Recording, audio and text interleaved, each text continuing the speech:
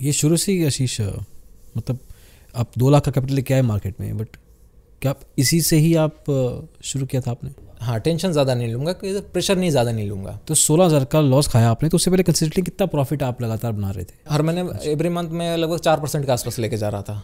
जनवरी फरवरी मैंने 4% लिया, दिसंबर में एक 4% लिया, मतलब 12% लिया। और जैसे यूक्रेन वॉर छेड़ा 8% चला गया। तो 8,000 रुपये महीना, यू आर हैप्पी? सही था, मतलब मैं खुश था उसमें। तो आज वैसे तो बहुत ज़्यादा है, बट आज अगर बात करें तो इतना है ही नहीं।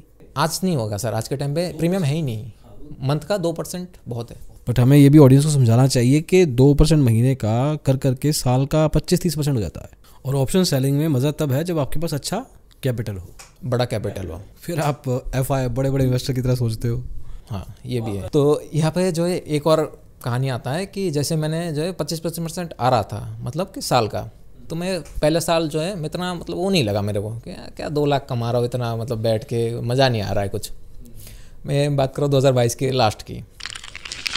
तो मैंने सोचा कैसे मतलब बिज़नेस को बड़ा कैसे बनाया जाए, कैपिटल को बड़ा कैसे बनाया जाए। अभी मेरा नाउ कैपिटल है 19 लाख के आसपास है, तो कैसे बनाओ ये सोचने लगा। तो दिमाग में आया कि चलो कि थोड़े से बिज़नेस किताबें वगैरह देखते कि पुराने किताब जो बिजनेसमैन करते कैसे बिज़नेस को, वो भी तो ऐसे 20 से 22% लेते, लेकिन उनका कैपिटल कहाँ से इतना आता है। तो मैंने ऐसे कई सारे किताब पढ़ लिया। सबसे पहले तो अपना जो है रॉबर्ट कियोसाकी का जो रिच डैड पुअर डैड, वही से शुरू किया। जो खुद कर्जे में वैसे हाँ, अभी जो खुद कर्जे में वही से शुरू किया। उनका भी दूसरा साइड है एक, तो वहाँ से शुरू किया। वहाँ से कई सारी चीज़ें सीखा, और जो एक लेवरेज का कॉन्सेप्ट भी सीखा उनके। जो एक और एक किताब है उन्हीं का लिखा हुआ है, कौन सा है, रिटायर यंग रिटायर रिच, ऐसा कुछ है। तो उसमें से एक कॉन्सेप्ट आया लेवरेज का कॉन्सेप्ट। तब मेरे दिमाग में ये भी आया कि एक लीवर का कॉन्सेप्ट भी था हमारे साइंस की बुक में। फिजिक्स में होता है कि कोई भारी वस्तु को अगर उठाना हो तो जो है आप हमारे शरीर की ताकत ना लगा के लीवर के सहारे हम उठा सकते हैं। तो अब शेयर मार्केट में लीवर कहाँ से आएगा, तो लेवरेज वो चीज़ है। तो मैंने सोचा यार स्टॉक मार्केट में तो है ही नहीं लेवरेज ज़्यादा, एक इंट्राडे में है, इंट्राडे में करता नहीं हूँ, पोजिशनल में बंद कर दिया था सेबी ने। तो मैंने सोचा चलो यार अपने लिए इन्वेस्टर ढूंढते हैं। राउंड 2 तो बिजनेस माइंडसेट से सोचा कि अपने लिए इन्वेस्टर ढूंढते हैं। तो मेरा एक दोस्त का अंकल, उनको थोड़ा समझ था मार्केट वगैरह का, तो उनको जो मैंने दिखाया कि मैंने ऐसे ऐसे परफॉर्मेंस किया है, हम 50-50 पार्टनरशिप पे कर सकते हैं। तो उन्होंने बोला ठीक है, आप मुझे हमारा दोनों का रिस्क जो रहेगा 50-50 रहेगा, और जो है प्रॉफिट भी जो हमारा 50-50 पे रहेगा। तो अगर आप लॉस खाते हो तो पैसे दोगे आप उनको? नहीं, मतलब वो भी आधे देंगे, मैं भी आधा दूंगा, ऐसे था। उन्होंने जो है मुझे एक इनिशियल स्टेज, मतलब एक शुरुआत में उन्होंने 8 लाख के आसपास दिया। अब मैंने जो है वहाँ से शुरू किया, 8 लाख से शुरू किया, जो कि 2022 में कंप्लीट किया। उससे मैंने लगभग जो 25% के आसपास बनाया था। लगभग कितना होता है, 2 लाख के आसपास होता है प्रॉफिट बनाया 2022 में। फिर थोड़ा सा उनको भी कॉन्फिडेंस आया। अभी इसमें देखिए कि मैंने अगर एक बिजनेस माइंडसेट से मैं सोचूं कि मैंने जो है 25% रिटर्न बनाया, लेकिन as a power of leverage की वजह से मैंने जो है अपने 2 लाख पे 2 लाख प्रॉफिट जनरेट किया, 100% रिटर्न बन गया। तो ये थोड़ा सा मतलब अच्छा भी लगा मेरे को कॉन्सेप्ट। एग्जैक्टली। अब जस्ट आपने एक स्टेप लिया तो आपका प्रॉफिट परसेंटेज और ओवरऑल मॉनेटरी वैल्यू वो बढ़ गया वो। हाँ देखिए, इसमें दूसरा चीज़ भी होता है, अगर आपको यूज़ करना नहीं आता है तो it can fire back as well, but अगर आता है तो, क्योंकि एज ए कंपाउंडिंग आपको अमीर बनाता है, लेकिन कंपाउंडिंग में क्या है, टाइम नीड्स होता है, भी काफ़ी लगातार चाहिए होता है। तो मेरे पास तो एज इनिशियल स्टेज में था नहीं, तो अगर बिजनेस ही एक पॉसिबल था, मतलब पॉसिबिलिटी थी बिजनेस की वजह से, जहाँ पे मैं ये अपने कैपिटल को, मतलब प्रॉफिट को बढ़ा सकता था। तो ये एक मैंने थोड़ा सा दिमाग लगाया वहाँ पे।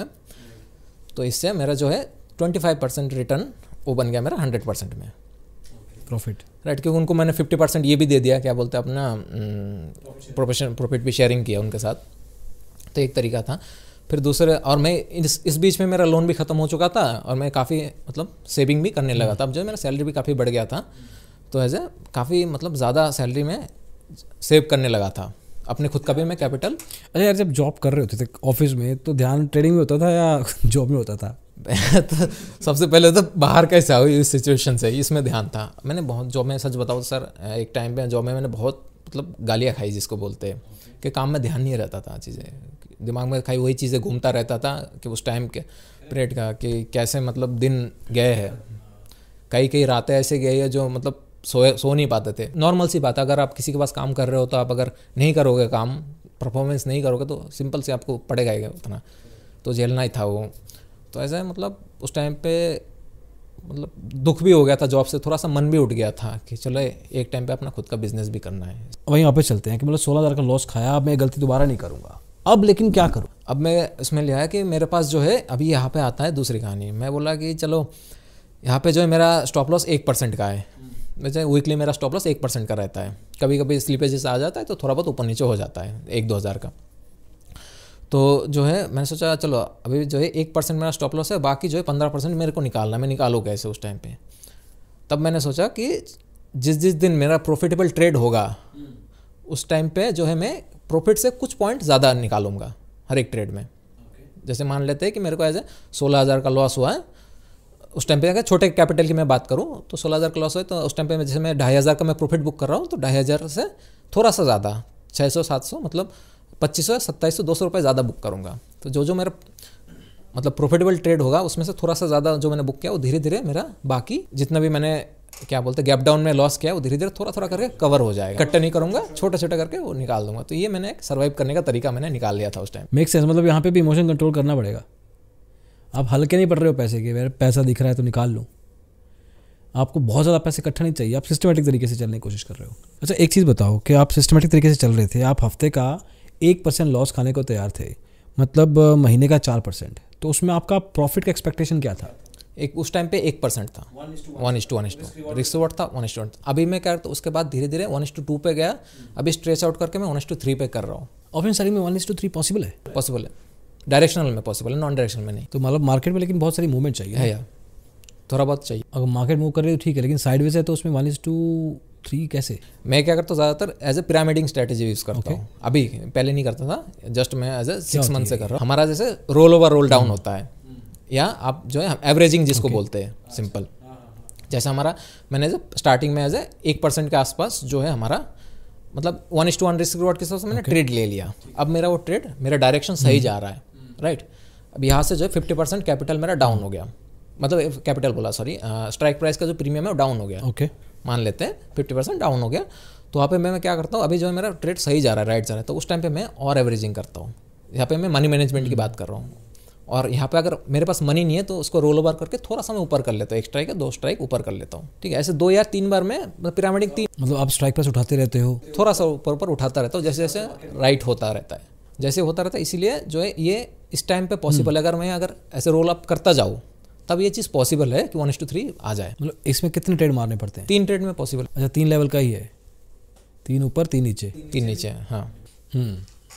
तो आपने 8 लाख का कैपिटल लिया दोस्त के अंकल से, हाँ, और बना भी दिया प्रॉफिट। आपने आगे का कैपिटल धीरे धीरे कैसे बड़ा किया?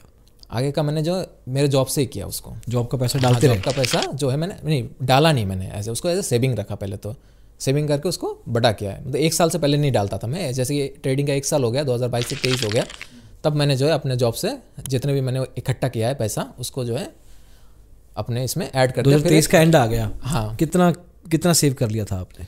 मैंने लगभग सेव कर लिया था 6 से 7 लाख, लगभग 6 से 7 लाख। आपने सारे फैमिली के खर्चे चलते रहे, सब कुछ हो गया? क्योंकि मैंने जो स्टार्टिंग में मनी मैनेजमेंट भी सीख लिया था, क्योंकि कम पैसे में मेरे को घर चलाने की आदत ये तो भी बड़ा पड़ अच्छी गया चीज़ होता है। यूट्यूब पे लोग या गूगल पे लोग सर्च करते होंगे कि कम पैसे में घर या लाइफ कैसे चलाएं।